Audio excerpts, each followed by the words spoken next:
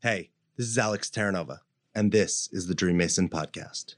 We've been taught to behave, to fit in, to follow the rules, but Dream Masons reject conventional thought. Dream Masons are rebels. They take a chisel to the marble that is typical traditional life. They carve out brilliance and broadcast it to the world. Join me for another chapter as we unmask convention, embrace the rebels within us, and more deeply come to explore the complex and agitated edges of our existence. Now, before we get started, please don't be a rebel yet and grab your phone and hit that little button that says subscribe. Thank you. Because your dreams don't build themselves. What's up, and welcome back to the Dream Mason Podcast. Man, every time you hit record on Zoom now these days, we have to consent. We have to consent to being recorded. I feel like we live in a world. I literally don't mean this to sound bad, but we have to like consent when we walk into a building because there's cameras. We have to consent when we go onto a website to allow cookies. Like everything, obviously there's times, and that's why I said I don't want this to sound bad, but there's times in our life where it's very important that we, men, women, everyone are consenting to things. And then there seems like there's just this like overbearingness that we're having to consent to everything. And I just had this realization. So sorry if I'm dropping my little rant of consent on you, but it was just kind of random. I was like, man, we're consenting to everything these days. So all right, let me twist this. We continue on our march down to almost 200 episodes. This podcast has been on the air for like 4 years, almost, I guess we're 3.5 years.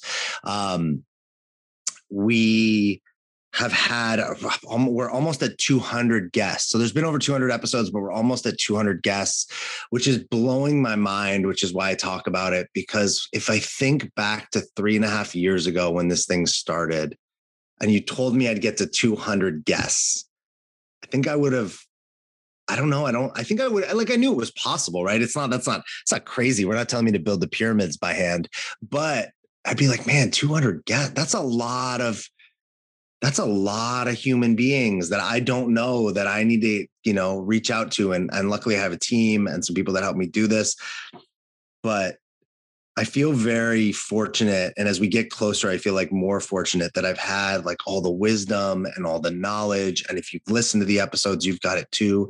But more so than anything, I tell people all the time, the best part of doing a show like this, and if you're sitting out there and you've considered doing a podcast, I'm an advocate for do a podcast. There's not too many, get on your soapbox, talk about what you want.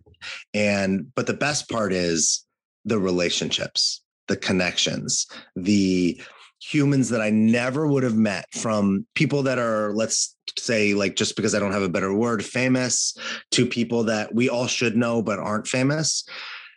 And how I can almost go anywhere in the US now, some other countries too, and look on my phone or look through my podcast and text somebody or email somebody and be like, hey, we did that 1 hour together. And usually that be like, let's grab a drink, let's get coffee, let's catch up. People come to San Diego where I am and they will reach out to me and ask if I'm around, and simply from 1 hour, because that's all the time I usually spend with them. So it makes me think about how much power there is in connection, how much power there is in relationship, how much we get from each other. I read earlier today that if you think you're supposed to figure everything out on your own, you're just wasting a lot of time. Because like someone has done some version of something, even if it's not exactly like you want to do it. Like, if we use like the iPhone, Steve Jobs didn't invent cell phones, right? They invented a version of a phone. They took it to the next level, but the phone was invented, I don't know, 150 years ago or something, probably. I have no idea, but turn of the century. And the evolution of it, right? Even the cell phone was an advancement of I don't know, military had those like backpacks back in the day with the phones on them. That's like was early. So I don't know where I'm going with this, but I think the idea that like, look at your relationships, appreciate your relationships, and realize that wherever you are in life, whether you're walking your dog, you're sitting at a coffee shop, you're interacting with your postman or your garbage man, you never know, how those relationships could change your life. So just, pay attention. I think maybe it's even more obvious now because we're coming out of a year where we had so much disconnection with COVID and so much isolation. I want to introduce you to our guest. I think he's going to be able to speak to some of these things. He is, in the few moments I talked to him before we hit record, there's a general sense of connection, love, wanting to help humans be better, do better, achieve more of what they want. And generally just like a happy human. I don't know how we're going to find out if this is like, if he's just always happy, how did he cultivate this joy and this happiness? But there's this it's not that he told me he was happy, right? But there's this general sense of a happiness in his being. So our guest today has done a lot of cool things. He's an expert on small business success. He inspires and educates thousands of people every year through media, through content, through interviews. He's a 4-time entrepreneur. He sold 2 companies. Now, as somebody this is my business, Dream Mason is my first true entrepreneurial venture. If you're listening to this and you've done it, you know how challenging it is to do it one time. And often it's like, why would you want to do it? Or you can understand why someone would want to do it. You can see both sides. He sold 2 companies. He's a best-selling author. His fourth book, which just came out, is called Celebrity CEO, and it's all about personal branding. He shared the stage with my favorite person, Seth Godin, who I have asked Seth Godin to be on this podcast so many times. And one day, Seth Godin and me will share space. Simon Sinek, Gary Vee. He's also interviewed all 5 of the Shark Tank sharks. That's pretty wild. We're going to have to talk about that. I could go on and on, but I think you're already impressed. You already know enough. Ramon Ray, welcome to the Dream Mason podcast. Thanks for being here. Alex. Thanks for having me here, man. It's good to be here. And thank you for your earlier, I say it in respect, rant on relationships and a consent. You're right. It's funny. Everything is a consent. And it's really good to be here. Really good to just have a discussion with you and share with your audience, your community. And thanks for seeing value that we could have something to say today. So I appreciate being here. Yeah, I want to ask you too, because I didn't think this is where I was going to start. But when I was talking about you, and that thing hit me of like, man, he just occurs like a joyous person. First of all, would you say that like that is a good word to describe you? I think so. Me and my wife talk about that all the time. Joyous or content or positive or glass half full. So yes, and in our marriage, she's the brakes. She'll say that herself and more cautious. And I'm like more, you know what? The car crashed, 17 car pileup. Nobody died. No problem. Let's walk the other 40 miles. That's kind of how I roll. So let me ask, because I have been working on that to change the way my brain, my neuroplasticity, because from default and the way I grew up, it was all negative, all pessimistic, all let's look for what's wrong with every situation. And I've spent the last, 6-7 years really consciously training my brain to see the world differently. And it has worked, and my brain has completely changed. And yet there's moments where the old stuff shows up, right? Where I'm like finding everything that's wrong, and I get to catch myself and go, hey, that's, you're not committed to that.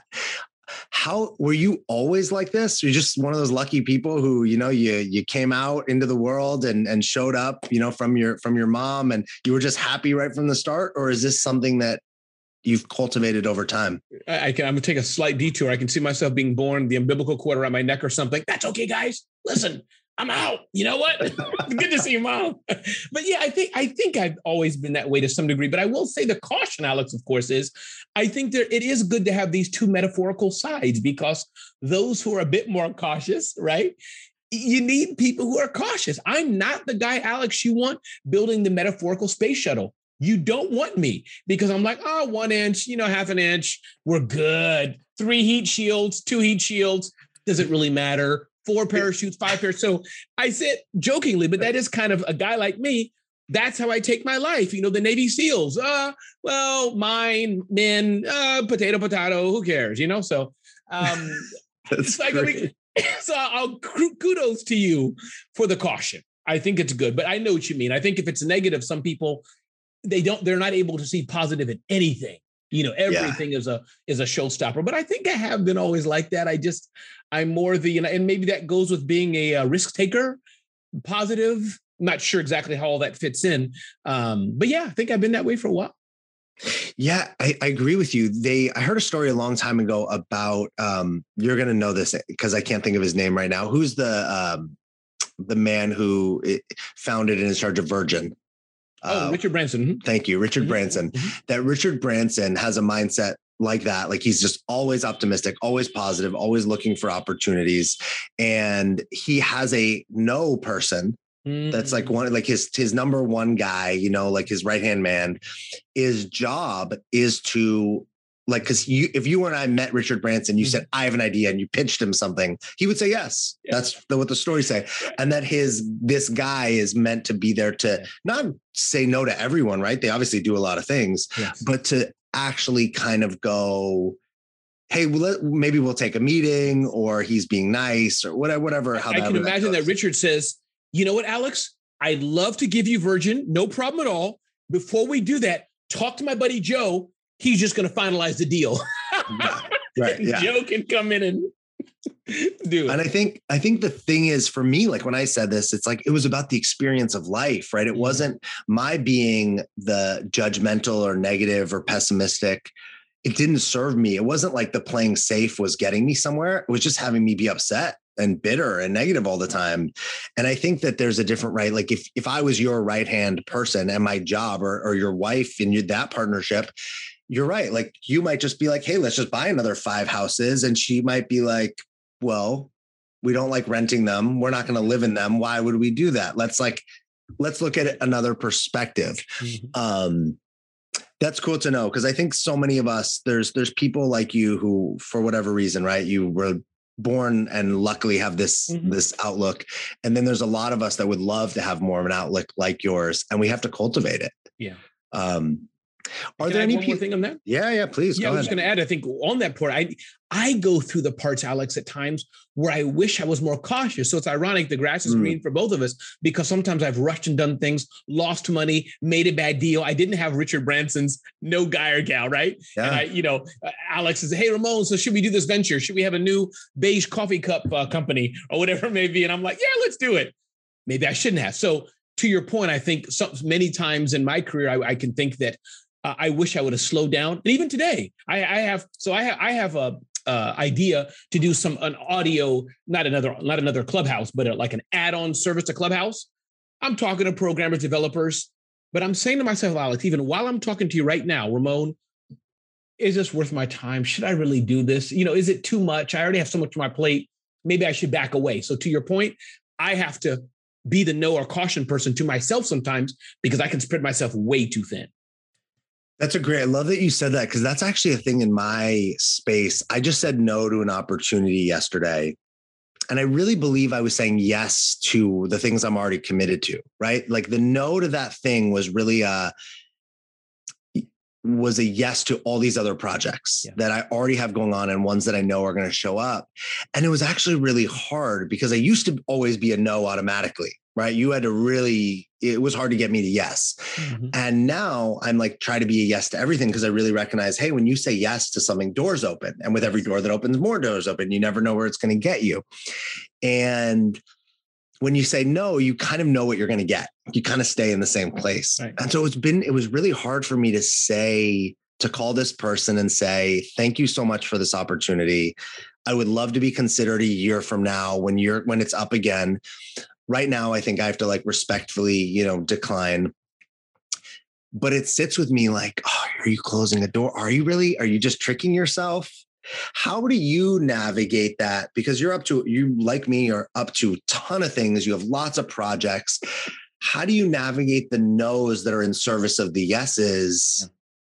You get where I'm going with this. Yeah. How do you navigate that? Yeah. And I think kudos to you, by the way, for how you said no. I just want to underline that and flag that for everybody listening, because I think that's the best way, unless somebody's a moron, a jerk, a thief, someone's evil, Yeah. people like you and as I'm getting to know you, Alex, I think that's the best way to say no, yes, is that you're a good person. I'm a good person. I love your idea. I just can't do it now. So hit me up. So I think that's beautiful. That's a beautiful way. I think for me, Alex, it's prioritization. A friend of mine, she's working on a project. So for example, many people are doing speaker summits, right? You may have been invited to some or done some I've done. And especially in COVID, have we all been locked away? Everybody and their mother, me, I've done them, hey, 50 people, whatever it is. So, but I think I've realized that I can't do every single one. And I have to evaluate the ROI in my time. As you know, sometimes they want you have to promise to email it 5 times to your list and send out 4 million tweets. Woo. But I had a friend of mine who I'm kind of close to relatively. We're working together on some things. She asked me. To answer the question, Alex, is that it's prioritization. Most of the time, I'll probably gently say no to these virtual summits. Most of the time. With her, I said yes because it's a relationship. You and I are getting to know each other. So I said yes to her, but I qualified it. I'm happy to add value to your platform. I'll amplify it as I can, but I really can't promise you, because sometimes, they come with these agreements. You promise to sell your right kidney. I had to say, I can't do all this you let down, do the promo video, do 10 email blasts. Can't do that. So that's how I do it, meaning things I want to do. A, who is it? 2, is it somebody who I just like? Yo, it's my girl, my boy. I'll do anything for you, no matter if I get something out of it. 3, is there something in it for me? Oprah said, can I go be on her show for a year? Yeah, you know what, Oprah? I guess so, right? My buddy Barack or somebody calls me or whoever, Trump, whatever you want, so that's 3. Who is it? And then I think 4, the aspect of, as you said, should I limit it in some way? I think that helps, if you can't do the whole thing. So is that helpful? Yeah. And I'd love that you did like a yes. And I do this a lot where, and I was talking to you about one of my mentors before, and I think I kind of learned, him and I do this. I'll say to him, I'll ask him for something and he'll say, I can't give you that, but why don't you come back to me with some other options? Right. He's not saying no. He's saying the thing that you ask, like if I said to him, hey, give me this much money, and he says, I can't give you that. So recently him and I were in a conversation and I was doing some work for him. And I went back to him and he said, I can't give you that thing you wanted, this work option or this financial option. And he goes, but come back to me. So I went back to him with 4 options, 2 different ways to do the finances. One way where he would include travel, where he would send me on a trip somewhere once a year using his flight miles. Right. Which was just a made up. I was just like, I know he's another was less miles and a case of really good tequila, because I love me some great tequila. And he came back to me and, he was like, well, HR is not going to like the tequila thing. And we had this fun conversation. But what I really got, it didn't matter what the end result was like the creativity, the play, the looking. And I think the same thing with when I've done summits where I've hosted. I did a project during COVID called the Core 9 Camp, where we had 30 speakers and events. It wasn't just talks, but people were leading workout classes and exercises. And a few of the people came back and said, I really want to be a part of this, but I cannot do. And we then got to decide, hey, do we really want them? And most of them we did. We were like, yeah, let's figure out a way to work together. So instead of it being a yes, no, there was some hybrid that got created. Yes. And I love that. I think, and listen, I think that's all we can ask to do between relationships we have or people we want to work with. And part of it, we're human, it's like we can only do so much in a day. So I think that's the beauty of life. If you come from a good space and you're good peeps, as we say, are good people, the only answer amongst, if I can speak for Alex, people like me and Alex is yes. It's just when, how can we limit it? I can't 5,000 miles, but yeah, let's meet in the middle or whatever. And I like what you said. I do the same thing with there's a buddy of mine who does events in Aruba, and he's paid me to go there and speak and all these things. But guess what, Alex? My wife wants to go to Aruba. So I'm like, dude, listen, I'll get myself to Aruba. You do your event. Don't pay me a dime. What do you think about taking care of the hotel? So I'm just kind of underlining and repeating that kind of thing. And I have a book behind me, John Warlow, his book about selling, I forgot the name of the book, but selling your business. And he says similar thing about selling your business is that know what you want. If you just really want to give your business, sell your business to a good company, let's say the business is valued at 10 million. Maybe you'll take 5 million because you don't need the money and the person buying it is just mint. Yeah. Maybe you need the money for retirement. You need the 10 million. So to your point, knowing what you want, I've been in deals like that. It sounds like you've been too, where I'm invited to speak or do whatever. I'm like, you know what? Okay, I want them to give me 50K or whatever the number is. They can't, but I like them. Or my goal is met. It's in Hawaii. So I like it. No, it's great. It's like being clear on what you want. So it's, hey, if you want, I have a client who has a family-owned business and he wants to sell it. And it's really important to him that he leaves it with somebody who's going to not ruin the name. Okay. So, well, then to your point, he might not be able to get as much money because maybe some people who would give him top dollar are going to want to change the name or whatever. And so being really clear, like, hey, if the first choice for him is reputation, family name, well, then that comes over money. And other people, to your point, money would come first. Who cares about, it's not my business. I'm kind of like that. If I sold my business, well, it's not mine anymore. Someone can do whatever they want with it. And not to, I would hope they wouldn't do something bad, but it's theirs now. Yes, exactly. And that emotional attachment, I think, is important. But we go through that, Smart Hustle, my baby, my life, whatever it is. But I think having sold companies before, yeah, I built it. You look on WordPress and all that you've done. And the other dude is like, no, we're moving all this. Well, I got money, so it's all good. Yeah, you trade it.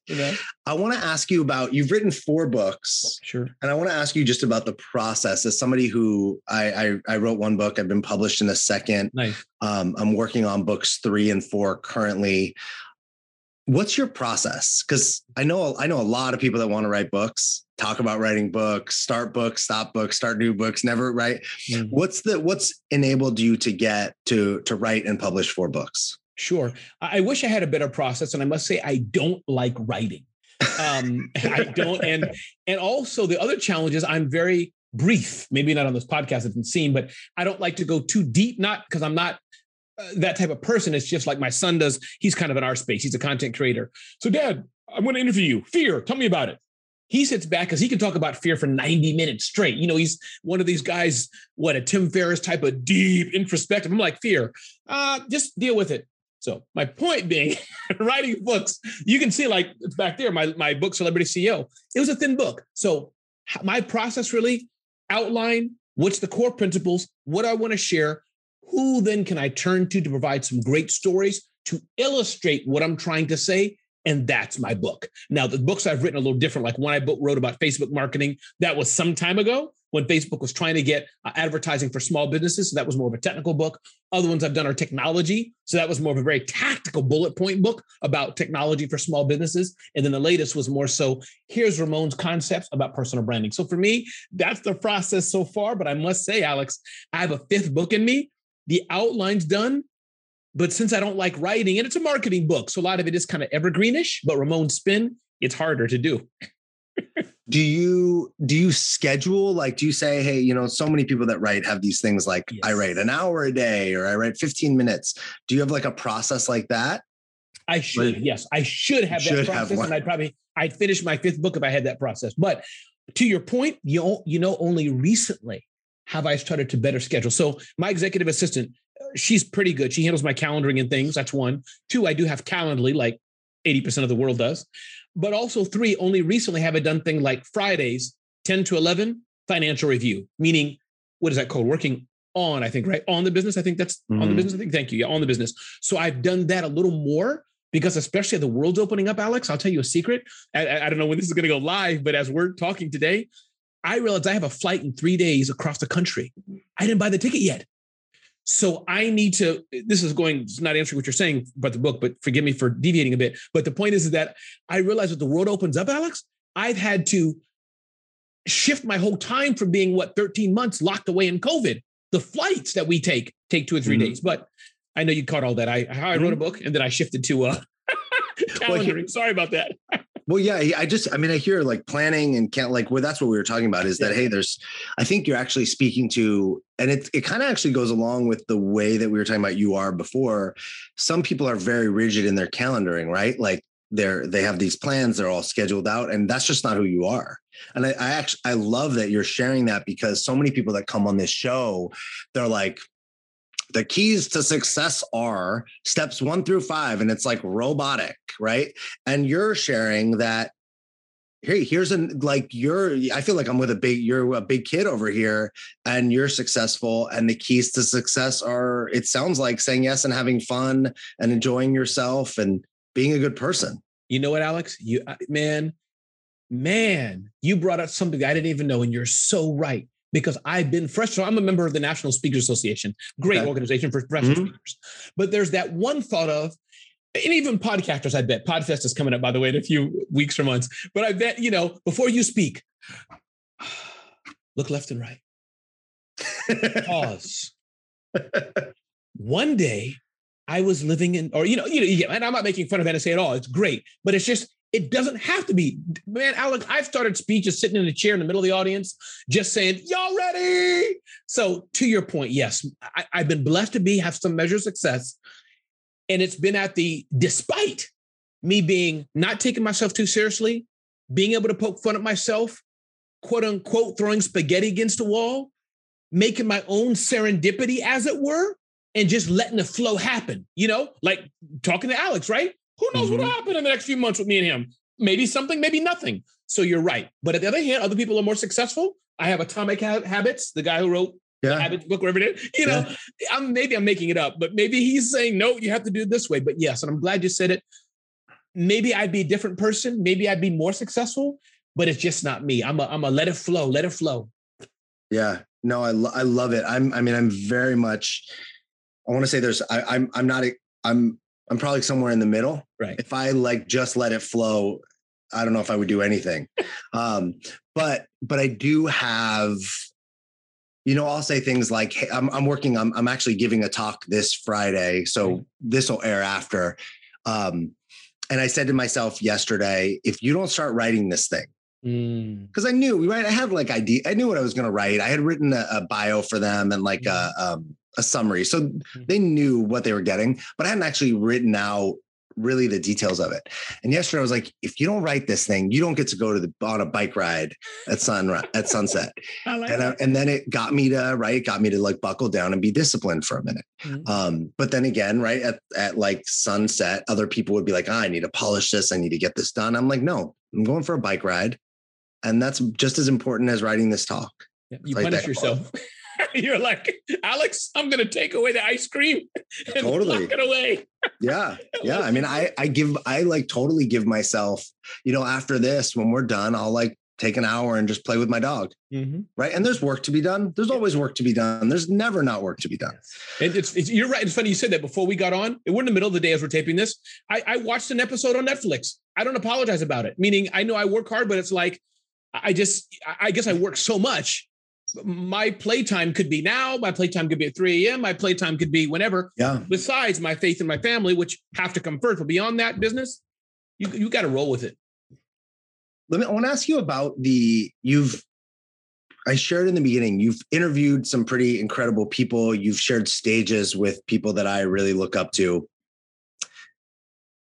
Is there somebody, it doesn't have to be on that list that I read earlier, but is there somebody that really stands out that you spent time with in this kind of these big name people that really made an impact on you, really left their mark? I think probably the biggest people who made an impact are people, probably the unsung heroes, as it were, many maybe who I can't remember even. But I think as I look at my bookshelf even, and I look at people who've made a difference, I think that I'll mention Seth as one because he's probably as out of those who are well-known. I guess what I like about Seth and his style, the aspect of he, as you know, he keeps pushing. It might not work. And I think that's why I like him. His style is a bit different than mine. He's more hey, this is Seth. Welcome to Akimbo. He's more, that's his style. So I'm not that. Me and him are vastly different in how we approach the energy, as it were. But I just like the style of it might not work. Now, if you don't have money, if you need to eat, if your kids don't have diapers, you have to be a little more rigid, right? You have to feed yourself, and that's a different situation. Yeah. But let's say you're blessed to have some deal flow and business is okay. You know what? Let's try to start the Black Coffee Company. Who knows? And see if it works or not. So I like that style about Seth. I think I like that. Damon's approach. Again, Damon and I are not golf buddies at all, but Damon John, been in a room with him some time and all those things, and seen him online. I like his approach. It's kind of that humble. He often says a lot, I don't know, if he doesn't know an answer. So those are a few things I think. But yeah, I've been fortunate to be around some pretty cool people. And it's been even mentioning political names. Barack Obama interviewed him once, not golfing buddies, but Wow. but he is a chill person, that folksy, have me over to lunch, roll up my sleeve. You wouldn't even know I was the president. And Ivanka Trump, I was with her in India, not a long time, but I shouted to her as she was coming off the stage. I yelled, Ivanka, I'm from New York City, because she had referenced New York City. She came back. She walked backwards from the door to give me a selfie. So 2 different styles, 2 different names that we all know very well. That's pretty. Let's look at that for a second. So you've interviewed all these sharks. You've interviewed Obama. How did you make that happen? Right. I was sitting here before talking about, like, I've tried, and look, there's always more to do. There's always more to try. Like I've had Seth Godin say not now, or I'm too busy, or no to me. I don't know how many times. Yeah. And it's fine. Right. It's not personal, guys, he's got to make the same choices we were talking about earlier. Yes. And it's probably clear that all these leaders, all these big shots, Obama, they got a lot of things to do. How are you getting in front of them and getting conversations with them? Sure. Part of it's just luck. And I don't believe in luck per se, but, we're all, you meet Susie and I meet Penny. That's just the luck of the draw, as it were, of life. That's one. I think, too, regarding the president in particular, and others like that, I'll just anecdotally hit my style. I think one is being very attuned to what someone wants, almost to the level of being very good at sales. So, of course, interviewing him, he had nothing to do with me interviewing him until I interviewed him. There was tons of gatekeepers in between. But that was a Google event. And I believe they said 300,000 people applied at the time, a couple of years ago. So I think that was me being attuned to listening. Okay, 85 people asked, where were you born? Let me not ask that question. That seems like a very common question or stupid question to ask, if it gets what I'm saying. So I think it's part of that. How can I be different? And metaphorical, but true, is that, for example, I know Wall Street Journal had a contest. They said, we're not going to answer your submission. They answered me. And this is not new what I'm about to say. I sent my submission, as I've heard done before, in a big box, and FedEx or UPS'd it to them. I didn't go the usual route of, at that time, fax it to this fax number, whatever it is. I went beyond. And you'll see the picture with me and Ivanka in India, same principle. Yeah, they said will take no interview. She has no time. Heck, I went right to the rope line and did my thing. She could not ignore me. So I didn't get shot because I made sure I wasn't a threat, kept my hands up and all those things, but so.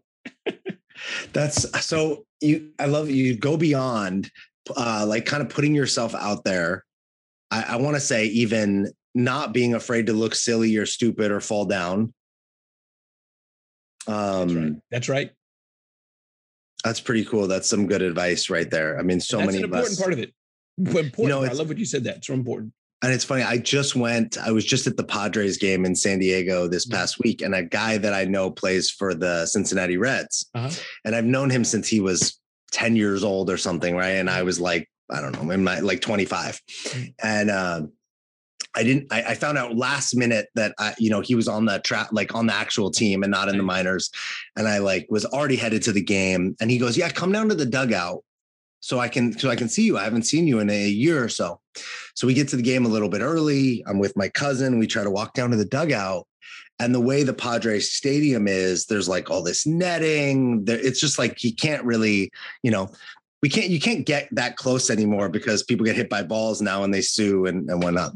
And I went, and again, this wasn't the biggest deal in the world, but I said to my cousin, I was like, this is too much. Like, I'm going to stand there. I'm going to be like screaming his name. Right. Like there was a part of me that was like, I don't want to look like a little schoolboy. Yeah. It's like, right. I'm not like, I'm not trying to date him.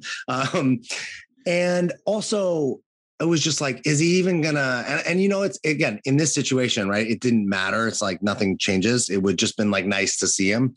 But it's a great, what I get is like, you would have went down there and you would have brought a scissors and you would have cut through the net and you would have climbed onto the dugout and, you would have had a megaphone with you and balloons. There was no way like you were going to not let somebody pay attention to you. Correct. Exactly. Especially measuring if it was meaningful enough. And you're exactly right. And part of it, as you said, fanboy, fangirl. That's whatever it is for you. It's similar. Colin Powell, who I met, when he's a former Secretary of State, I believe it was back in the Bush era. I used to work at the United Nations, and it was raining outside, and I waited out there for an hour to see him. Nothing ROI for me. I didn't even get a photo. It's just to your point. How desperate are we to do some certain things? And so, to your point, it was. But yeah. And by the way, did you finally meet the friend, or you didn't get to meet him? I didn't get to see him. We would have. I knew he couldn't stay after. It was he was like, you got to come before. You know what? We texted about it and whatnot. But it's a great realization of like where we stop, right? To the point, like, if it was, and look, even with Seth, I said I've tried to get Seth on. I could try harder. Right. I could send more emails. I could take your style and send a box I could put a midget in a box and send it to his office and jumps out and does a little dance and says, be on this podcast. I have a friend who has a podcast. I helped her launch it, and she had a dream guest, and she would make like dancing videos of her begging this person to come on her show. And somehow she got the woman to come on her show. I don't know if it was from the videos, but it's like, hey, what are you willing to do to get what you want? And I would say what I love about what you're speaking is most of us, most of the time, aren't actually willing to do what it might take. Yeah. It's a good point. Exactly right. And I think and you have to measure it, because you can't, those moments, you can't do everything with those moments. But I think that when they come, and if you evaluate it, and sometimes it comes right past you, meaning, you don't have time to think about it. Other times you can plot it and plan it. But I think, yes, what does it take? And I think that may be sometimes the difference. The proverbial story, the guy who burned all boats when they were going to war, whatever that story is, sometimes that's how you have to do it. But again, it's yin and yang. You got to be careful. I was at CES, the big computer electronics show. I think that's the name of it. This was many, many years ago, 15 years ago or so. And Michael Dell was speaking there at a keynote, at the event on a big stage, thousands and thousands of people. Those who haven't been there, just imagine a big auditorium. I went up there. So he's on stage, the platform is higher than me and you probably, it's a huge stage. I went up there, walked right up there after he was done. Mr. Dell. Thousands of people milling about after his keynote. He looked down because he could barely see me, the lights, and he walked away. I didn't know that the real journalists, the real bloggers at the time, were behind the stage. Now I know better, and I get these interviews all the time. But the point being, I've made fools of myself sometime. I've been embarrassed. One day, I was with Bill Gates and Ted Waite of Gateway Computer. Probably half your audience doesn't know Gateway, half does. I tried to scroll a note to Bill Gates, and his handler crushed the note up and threw it away right in front of me. So, you know what? It doesn't always work, but you got to keep trying. Is there a time you remember where you stopped, where you went like, I didn't write the note. I didn't let the doves fly out of the bag, the thing where you noticed yourself stop for whatever reason. Maybe it was fear or embarrassment and afterwards you went, I think as I've definitely thought about this in the dating world. You've been married for a long time, but where I'm like, I could have said that thing to that girl. I could have been a little more brave. Yes. And I see it it's the same, right? I see it in business. I see it in dating. Is there a time you remember where you went, I should have gone a little bit further? I think the times that's happened where, fortunately, it just wasn't worth the ROI. Sure. One day, just a few years ago, Denzel Washington was at a play. This is not business, but at a play. I'm sure maybe if I would have pushed whatever it is, because I saw other people who maybe knew him better, kind of like your friend, they went to a side door and got the photo at Denzel Washington. I didn't do that because I was with my lady. It was late at night. And if he was a business icon, I'm just all about business. I'm not so much into regular celebrities. It's like dime a dozen.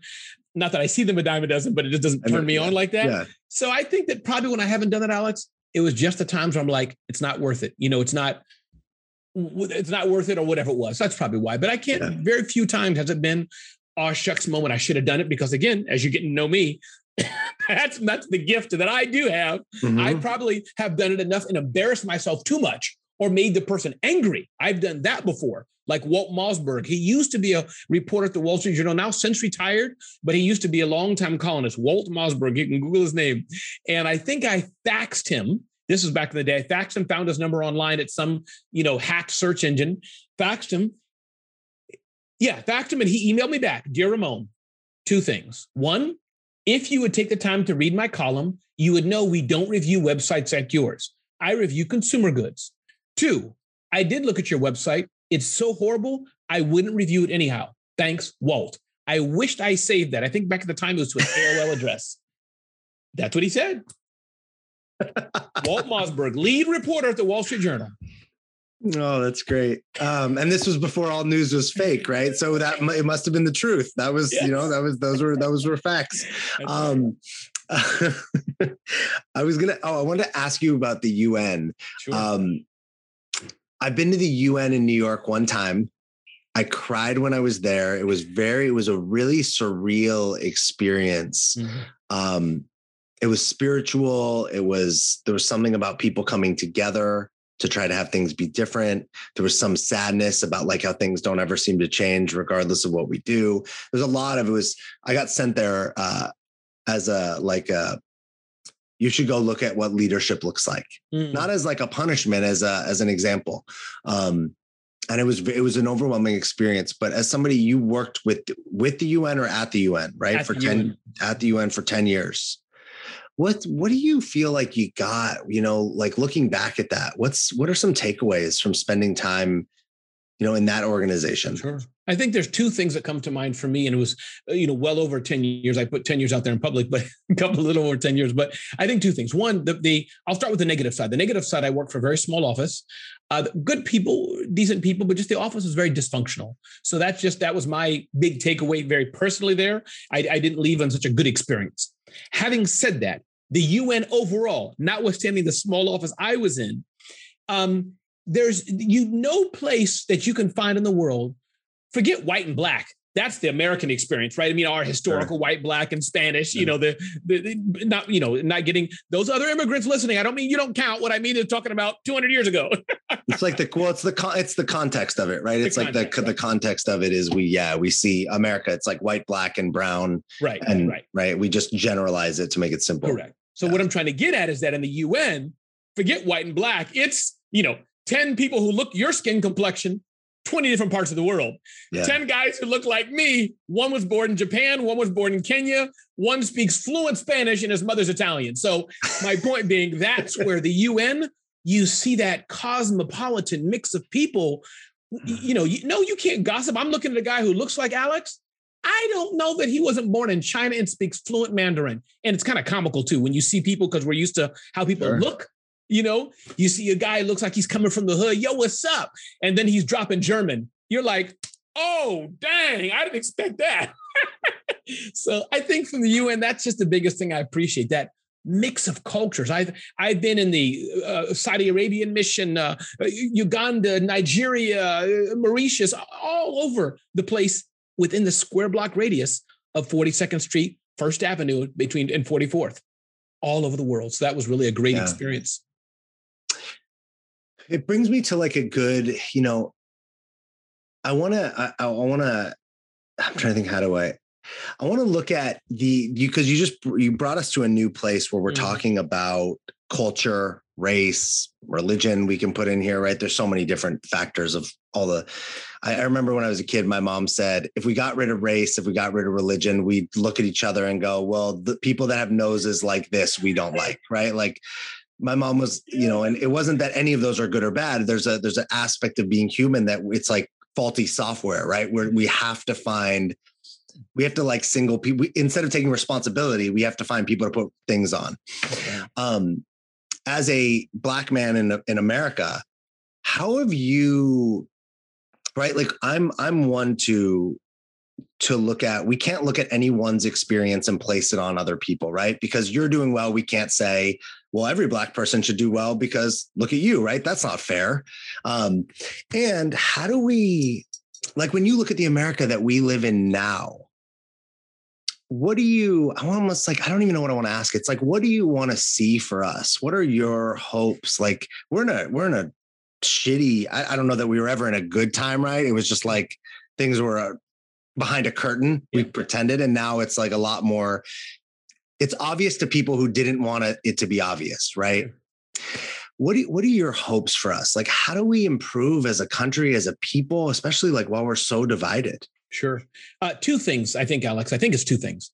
And I'm very not hopeful about America. I mean, I love America. I love my country. Anybody looks at my posts, that's for sure, clear on that. But I'm not hopeful about the future. I think we're going to get more divided. Do you say not hopeful or hopeful? Not hopeful. I'm not hopeful. Yeah. And I think your mother had a good point. I think that's why, because of the advice from your mother, I think everybody's looking to split people up. But here's my thinking is that one, so I think one, we must acknowledge the past, racism and things that have happened, and Jim Crow laws and all these things, especially talking from the Black experience. Mm-hmm. This is a fact. These things have happened.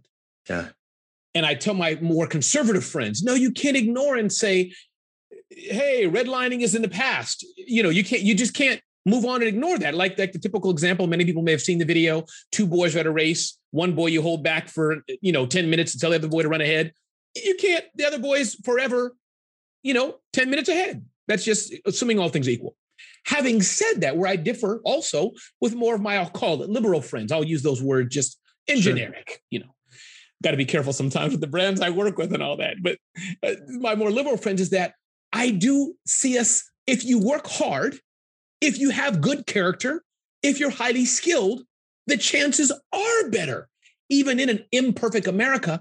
And this is still, I think Ronald Reagan said it, the best place on earth for what we have. We have immigrants. I'm sure you have friends. I do, who are still pouring to get here. I have friends of mine from India.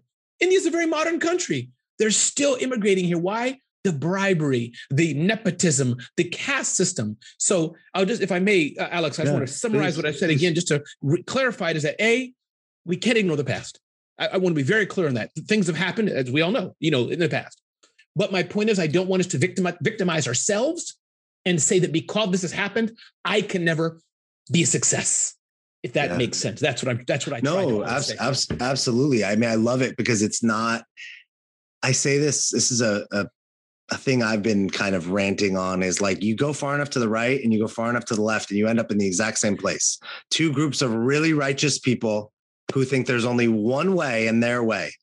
And I actually, so sometimes I've had people say, well, so it's the middle. And I'm like, no, the middle just pretends everything is actually fine. If we take a straight line and we put arrows on the end and we say, right and left and moderate in the middle, the only way things are going to change is if we actually take an eraser and erase the whole line and create a new whole something. The playing on that line is just a pendulum swing from, different right, wrong. So I love what you're saying about, hey, there's some things that work and there's some things that don't, and we can do both at the same time. I'm curious too, what you teach. Like what you teach how old are you have sons or? Yeah, two son and daughter. They're adults, but I'm happy to talk about what we talk about today or in the past, but continue. They're adults. Yeah. Like, I think because I love that you say like, hey, I'm totally with, like, I'm 100% with you. We can't ignore the lived experiences that people have. And we don't want to be victimized by our lived experiences, right? We could take race and religion out of this and say, hey, if I was a kid of any color and my parents beat me up for 20 years, right? That actually happened. And we want to have compassion and empathy and love for that person who went through that trauma.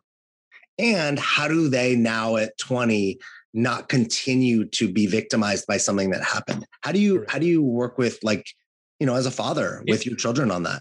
No, for sure. I think part of it is I'm blessed to say that since they grew up, quote unquote, these are all, depends on your lens, in a good home. Me and my wife worked our best to raise them and et cetera. They didn't have any trauma, nothing negative like that. I'm blessed to say neither did I.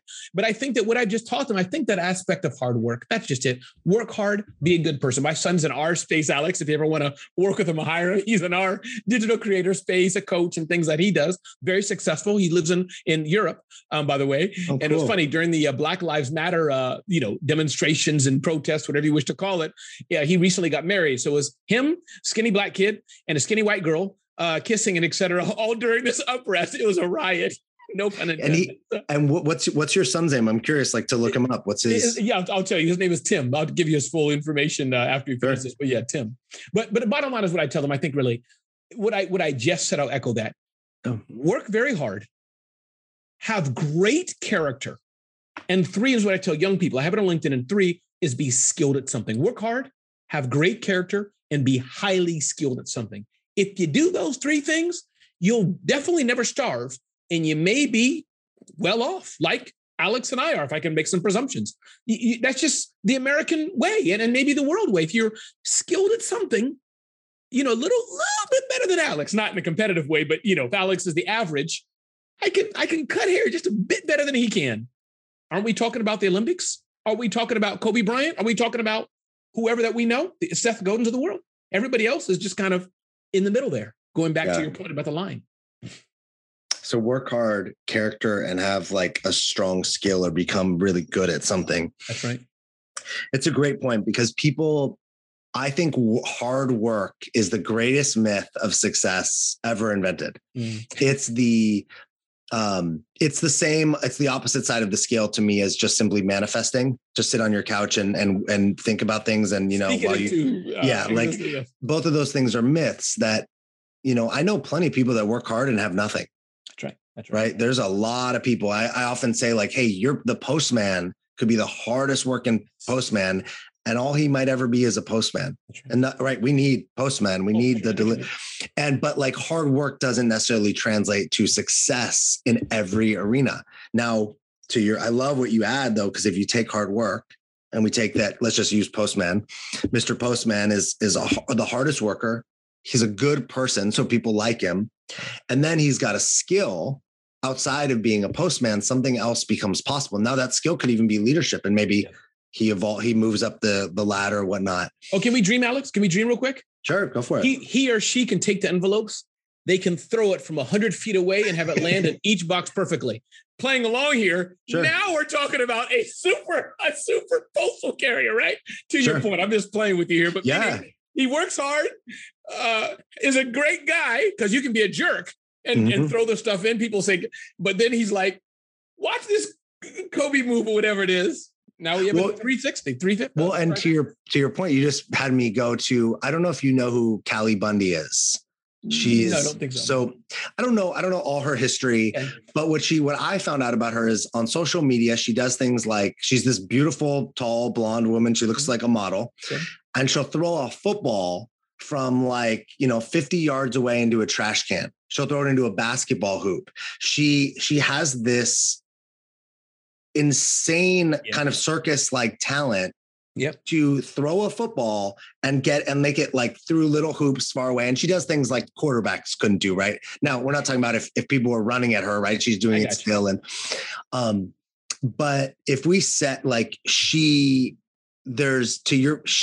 is famous now. And now she does like interviews and she's all these big things and she models and all this stuff. But no, there's a lot of beautiful people. Mm-hmm. There's a lot of people with great bodies and a lot of them work very hard and we don't know who any of them are. Okay. But a random skill, like being able to throw a football into a garbage can from 50 yards or whatever, separated her from the pack, to your point and put her on social media where all of a sudden she became famous. Your postman who can throw, all of a sudden, right? Some 8-year-old puts him on TikTok. Oh, done. And now then you and I become the agents. You and I, because we're podcasters, we become the excluded agents of records. And we didn't form a company with Joe Rogan. You and I, San Diego to New Jersey. Life is good. Right. Well, yeah, and said postman becomes now famous, and we see him on late night TV because of what he can do. Right. It's a beautiful like hard work, character, skill. Cause I even say character can be like, not just the kind of person you are, but who you're being. Like character could be the manifestation piece or the spirituality piece that can accompany a lot of things. I think this is an awesome place to pause, leave us. I want to ask you before is there anything that I didn't ask you, anything you want to say, any rant you want to go on?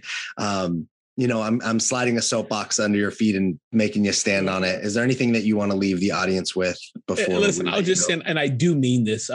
I do two kinds of interviews, Alex. One is more of a tactical, how to use Twitter, how to use Facebook, how to do the tactical things of business. And I enjoy those the most because I'm more comfortable with them. But having a conversation like this, where you're talking about mindset, humanity, and personal, I don't do it as often, but I enjoyed this. And it stretches me to grow. Other people push me to do this. That's one. Two, just to say thank you. And three, I think I'll just repeat and encourage the audience, those listening. If you're just starting your business and listening, it's hard work. It's tough. It's a grind. But I encourage you just to go forth and do it and hang out with people like Alex and team and et cetera to learn from. And I think, two, I'll just say, keep doing it. Keep doing it and make your own serendipity. Very few things are put into your lap, but if you keep at it and make that happen, you'll be just fine. But it's been great, Alex, hanging with you. And I've had a lot of fun. And I hope somebody on listening to you has learned from us today. Thank you. Your first of all, your joy is infectious.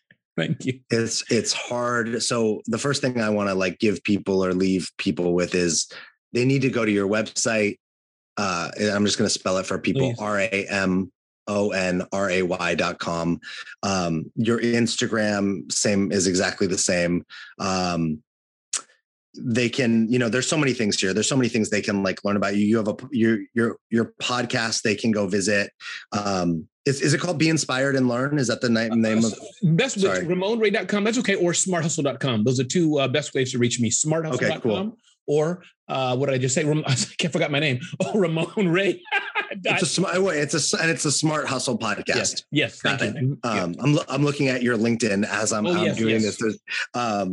It's all good. I want people to be able to go there and check you out. But I say that in the relationship to the infectious because when you're with somebody, look, there's people that are happy that are annoying.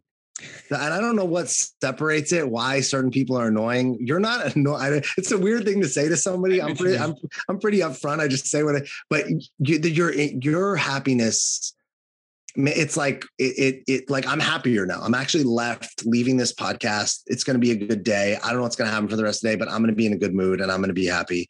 And I think that everybody won't be able to interview you, but being able to connect with you online, getting your energy is going to translate through media. So I want people to go do that. I want people to go pick up your book.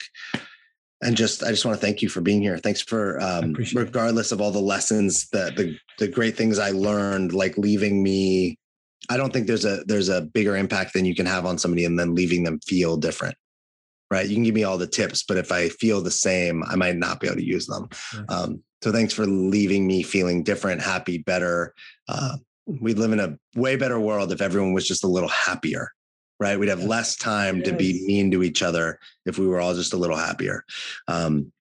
So thanks for being here. I really appreciate you. And everyone listening, please, who needs to hear this? Who do you know that maybe they just need like a little dose of happiness? Maybe they need to hear, about the amazing postal worker that slings, the letters right into the box. Maybe, they need to hear the aspect of like the yes, but who do you know that needs to hear this that'll get something? And can you share it with them today? Thanks for listening. Appreciate you. And we'll see you next time on the Dream Mason podcast. Thanks for listening. Honestly, I'm just a rebel who found a cause and has a dream, and I'm super grateful for your support. If you got anything from this, please help me out and share this podcast with one person today. You can find me at thedreammason.com or at InspirationalAlex on Instagram. You are a Dream Mason because your dreams don't build themselves.